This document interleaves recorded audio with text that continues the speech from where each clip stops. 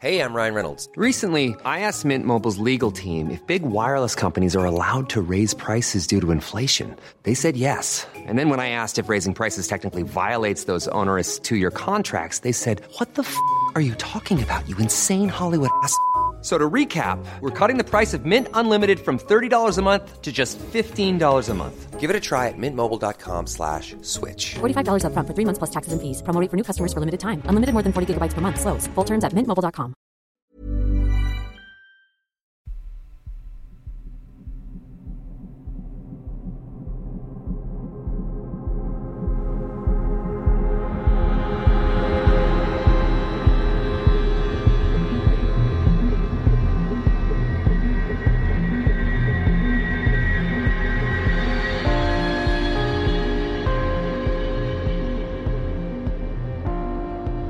Hello and welcome to mini episode 102 of Real Life Ghost Stories. I have 5 spooky stories for you today, and the last story comes from January the 2nd, 2021. We finally made it into 2021, and story number 1 comes from Mairead.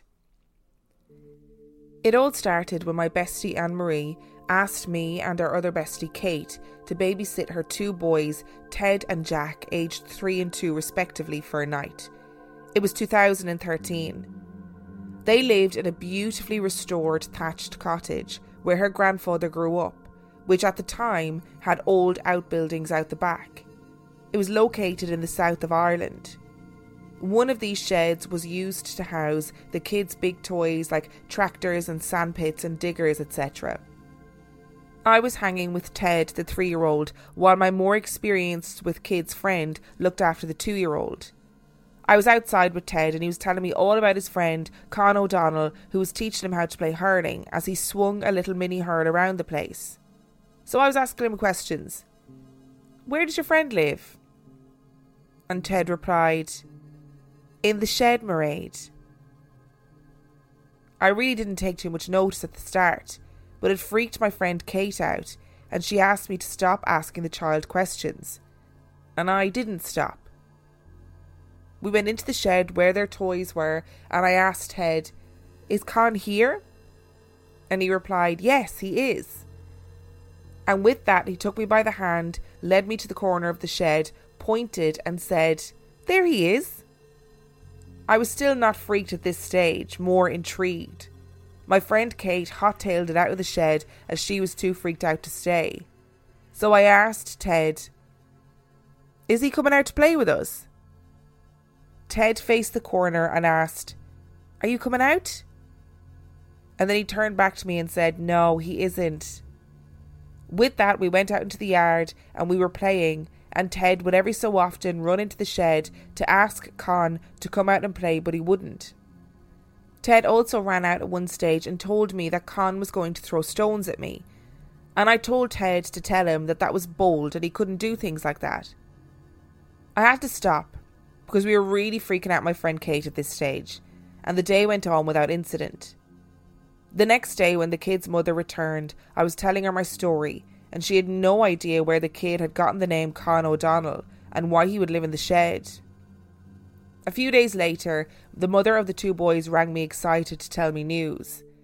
She'd been relaying the story to her father about Con O'Donnell, who lived in the shed and was teaching Ted how to play hurling. He said that years ago his father had a farmhand called Con O'Sullivan who used to sleep in the sheds when the cows were calving during the calving seasons. I don't think Ted's friend is very imaginary now. My friend has told me many other odd occurrences that have happened in her house. She thinks it's her family members. I love visiting her house as it really feels homely and warm and welcoming, so definitely not evil spirits. The shed where Con was living blew down in one of the big storms a few years ago. It was built back up into a granny flat that is now used as an Airbnb. I must admit, when I stay over, I will not sleep on my own. One thing having chats with ghosts in the middle of the day with loads of people around, but by Jesus, I would not be able to cope if I was on my own in the middle of the night and something spooky happened. Okay. I don't know how to describe hurling to non-Irish people. It is a very fast, very dangerous sport, and I would recommend that you look up on YouTube.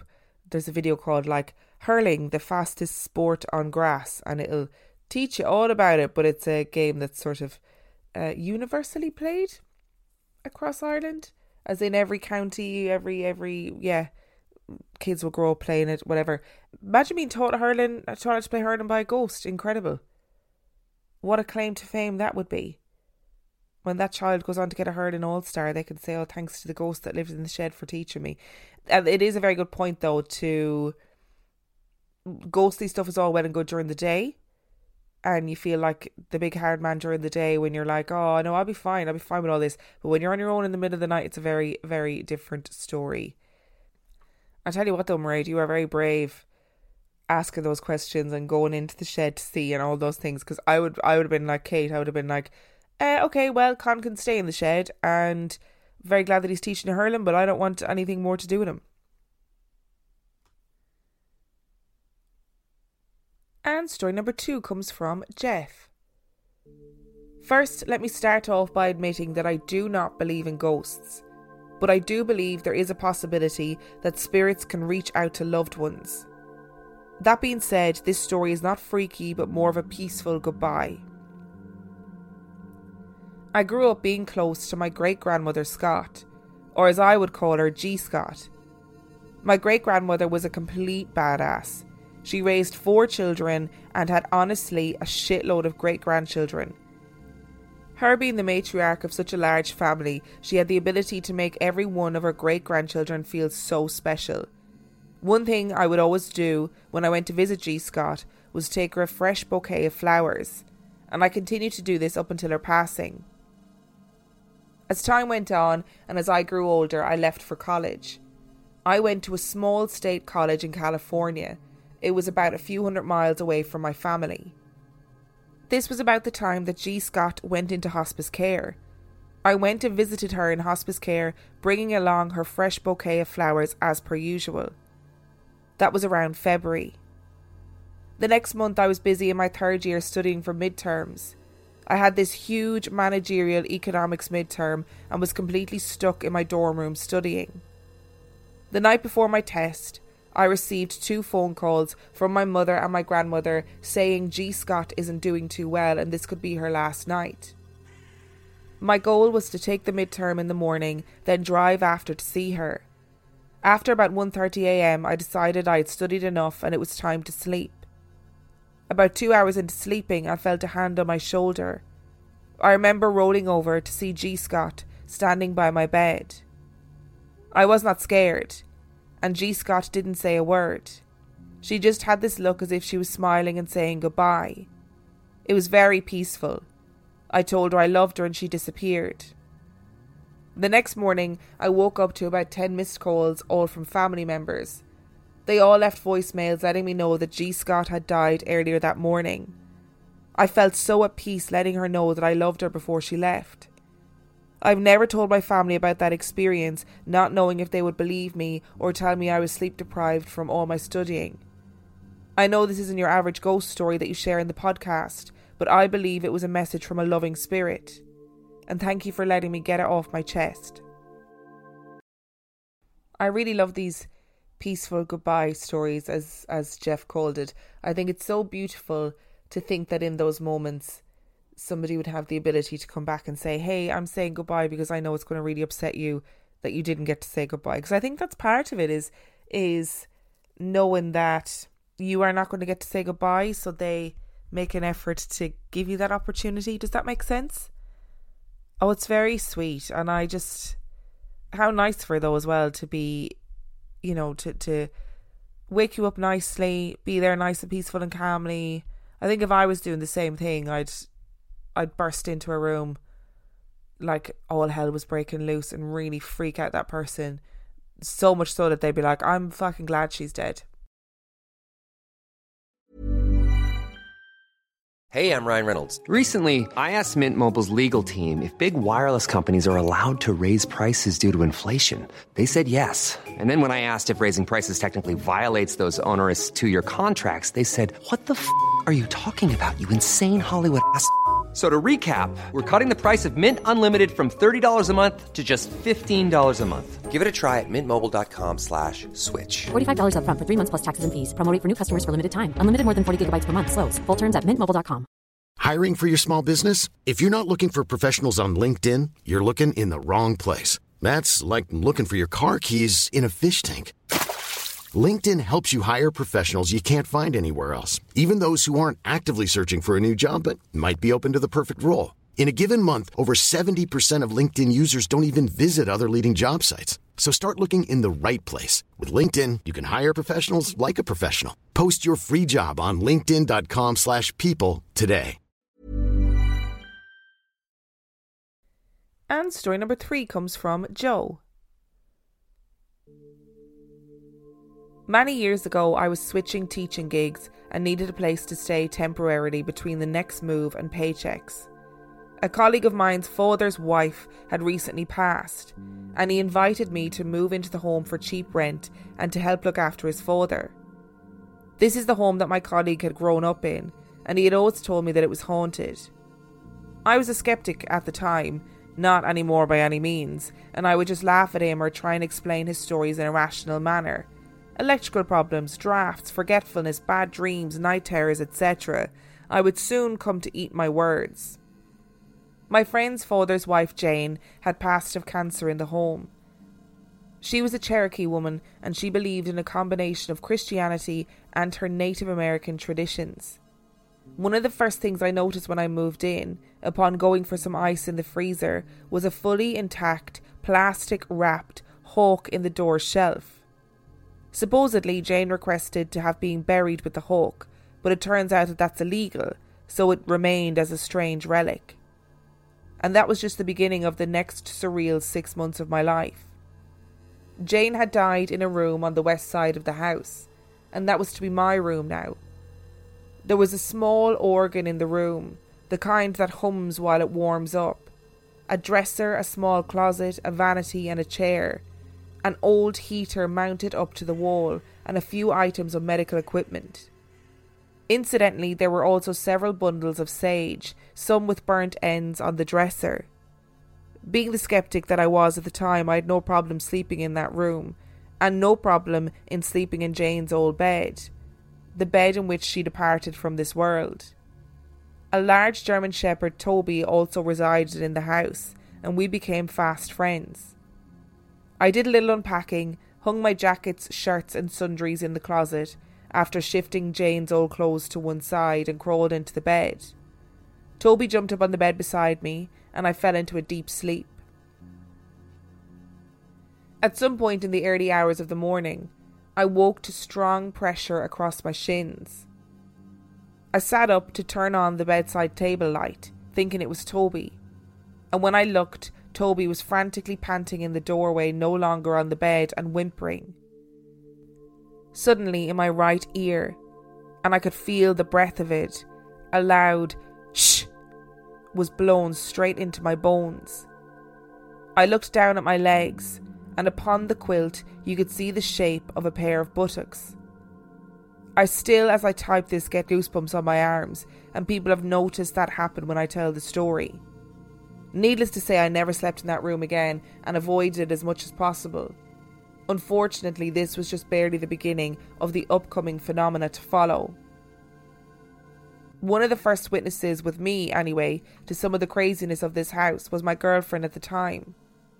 She lived a few hours away, so she would come and stay with me for a week at a time or a weekend or two during the month.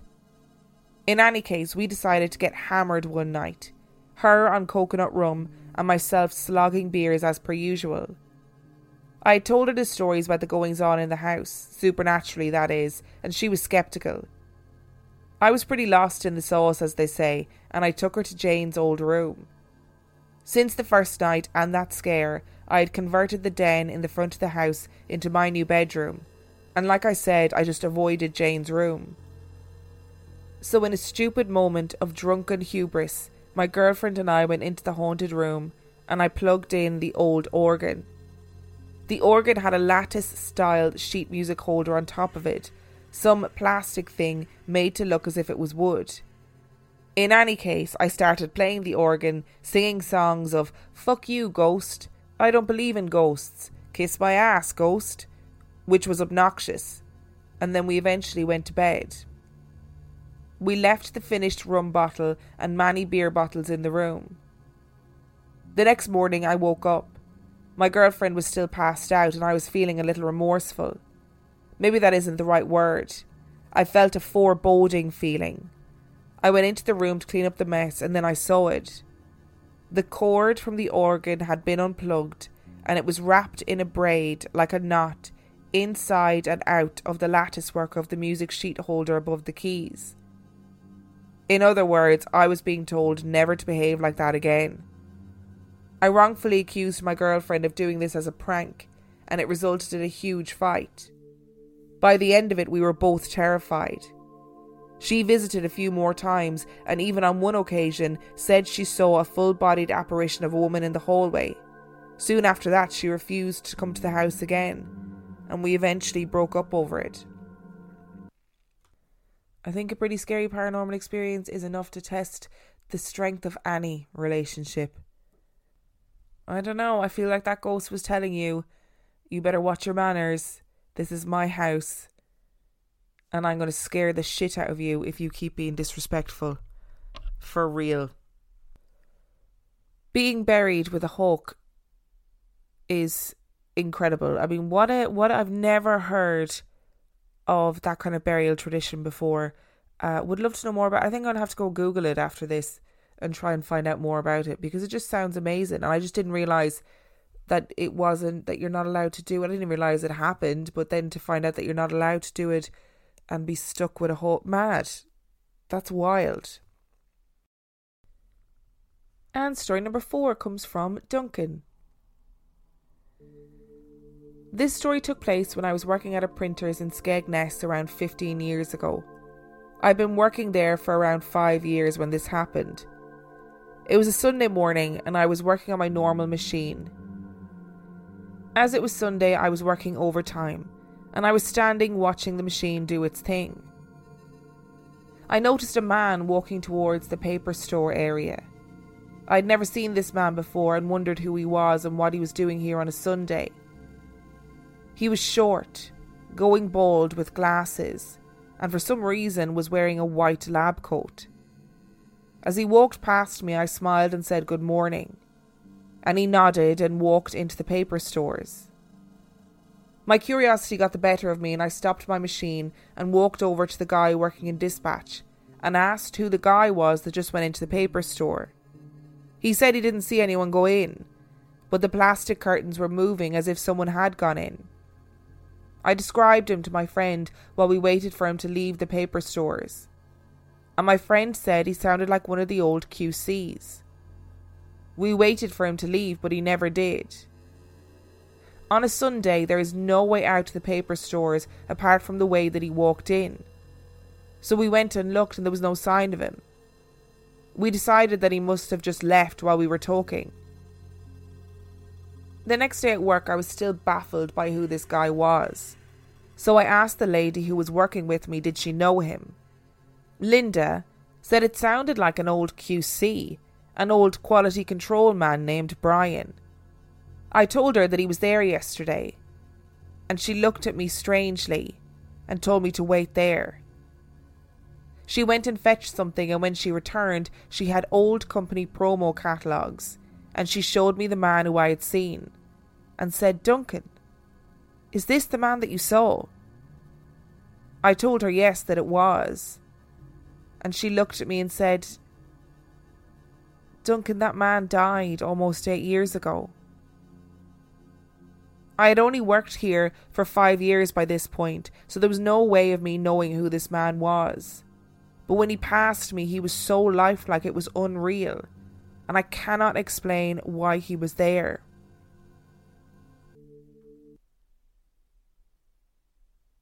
There's such a difference between seeing a shadow, seeing a glimpse, seeing a misty figure, and seeing somebody in your workplace that seems so real that you literally say good morning to them. Like, Duncan seems to have had no reason to believe that this was anything other than a real human being who was called into work, to get something or whatever, and was wondering who that person was. That is so bizarre. And this apparition of Brian acknowledged him, turned and nodded at him. So was this apparition somebody stuck in time, repeating those patterns, not realising that they themselves are dead? Ugh, love stories like that, so good. And story number 5 comes from Val. I grew up in a small town in Ohio along the river. This story goes back to when I was around 12 years old. My mom's friend picked us up from school, and we drove by the train tracks. There was a little boy dressed in very old style clothing with a cloth napkin wrapped around a stick to hold food. I remember my grandmother telling me she did this during her youth to hold her lunch when she was going to school because they were too poor for lunch boxes. I remember thinking that he looked like he was from the Great Depression. My mom's friend looked at me and said, "He must be coming from some sort of play." We lived in a small town, and there were no plays going on, and he was not from my school. The second time, I was in my 40s, helping my friend with her grandbabies in the same small town. I was in the house alone with the kids, and they were yelling. Dogs were barking, and it was crazy. All I could think is, when is my friend coming back? Then out of nowhere, somebody yells, "Shush!" It was not the kids, and it was not me. But the funny thing was, it did get them quiet. I sat down, texted my friend, and asked her, "Do you have a ghost?" I was joking though, I wasn't really thinking anything about it. She texted back yes, that she'd woken up to a little girl next to her bed and she always sees shadows in the house. She asked if I remembered when we were kids, that she would wake me up and make me walk all over the house because she saw something and was too scared to look on her own. She still lived in the same house that she grew up in. It freaked me out. It's amazing how we try and rationalise these things. Obviously, the mother's friend thought something was so off about that little boy as well that she had to try and rationalise it and say, "Oh, there must be a play on somewhere. There must be some reason why this little boy is dressed like that walking down the train tracks." How many of those people do we see in our day-to-day lives that we don't realise might not be from our time? I do wonder. It makes me wonder about, I've spoken about it before, but that time I saw somebody playing the bagpipes in the middle of a field, first thing in the morning in the countryside in Kent. And it makes me wonder, wow, was that somebody just playing the bagpipes? Or was that something else? Who knows? And good on that ghost for helping control the kids. I know what it's like to have loads of kids running around and feel like, oh, is this ever going to end? This is such hard work. Good on them for helping you out. Story number 6 comes from Miranda. About 10 years or so ago, my sister and her now ex-boyfriend went on a road trip to New Orleans in a last-ditch effort to save their relationship. I'm not sure where the logic was with this, but oh well. They checked into a hotel that they were going to stay at for the weekend, and my sister said that the hotel itself was nice, but that the room had an off vibe, but that she had just dismissed it. Later that night, after they'd gone to bed, her boyfriend had passed out and my sister could not get comfortable for the life of her. She said that the room was freezing, but that it felt stuffy at the same time, and that she was tossing and turning and could not get warm. Eventually she fell asleep at some point in the night and awoke to a burning pain on her back. It freaked her out, and she looked around but couldn't see anything, and once again the room was freezing. Eventually she fell back asleep, but in the morning she noticed that there were angry red welts on her back that looked like claw marks. She mentioned that the entire time they were in the room, her and her boyfriend fought like crazy, more so than they ever had done before. They broke up that morning and my sister packed her things and drove home. I don't think whatever was in that room had anything to do with my sister and her boyfriend's breaking up, but my sister and I definitely think it was contributing to the arguments with the overall vibe in the room. My second story is by far the creepiest story I've ever heard in my life. A few months ago, 2 of my friends, who are roommates, told me about the ghost they had in their house. Their flat is a converted church, and they live in the uppermost level. A lot of the original features are still there, so they have a mezzanine that looks down onto the living room, and little stone gargoyles in random archways dotted around the flat, and I believe a few stained glass windows. A couple of months after they moved in, my friend Court said that while they were on the couch watching TV, she looked up to see a woman briefly standing at the top of the mezzanine directly across from them. She had long black hair, black hollows for eyes, and long, pale, spindly fingers. All she ever did was stare at her and then disappear. Fast forward a few weeks and she would wake up in the middle of the night to see her standing at the end of her and her boyfriend's bed, just watching them before once again disappearing. At the time, she was the only one who was seeing her, until they had a mutual friend crash on their couch for a night. He was up watching TV one night, lying down on the couch facing the mezzanine, when he looked up to see the same woman staring at him intently. He held her gaze for a while before she slowly crouched down and peered at him between the banister of the mezzanine. He apparently covered his face with the blanket and tried to go to sleep and ignore her, and wound up eventually passing out. He hadn't been told about her before and didn't mention to any of them what he had seen until they were all at the pub the next evening, where Court said that she had seen her as well. I'm curious to what's happened in an old church to draw that kind of entity, but I definitely do not believe they have a simple ghost. Black hollow eyes and long spindly fingers to me equates to a demon, maybe one who loves to scorn the fact that the building was once on holy ground. That building, that apartment sounds amazing, like visually. I kind of want to live there, but without the added roommate. I was okay with this story. I was okay with it, as long as she's just staring, as long as she's just appearing and staring, I'm okay with that. We can deal with that. We can get on with it. You can always put those things down to imagination, sleep paralysis, something that you see at the corner of your eye, whatever. Her crouching down to watch him between the banisters? No. Why is this woman trying to make herself look as freaky as possible? That's not okay. She's already freaky being an entity from the afterworld.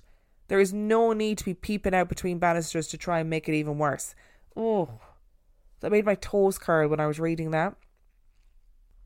Thank you so much to Mairead, Jeff, Joe, Duncan, Val and Miranda for sending in your stories. If you would like to send in your own spooky story, you can do so by emailing it to reallifeghoststoriespodcast@gmail.com. You can also check out our website, reallifeghoststoriespodcast.com. And on that note, I shall see you next time. Support comes from ServiceNow, the AI platform for business transformation. You've heard the hype around AI. The truth is, AI is only as powerful as the platform it's built into. ServiceNow is the platform that puts AI to work for people across your business, removing friction and frustration for your employees, supercharging productivity for your developers, providing intelligent tools for your service agents to make customers happier. All built into a single platform you can use right now. That's why the world works with ServiceNow. Visit servicenow.com/AI for people to learn more.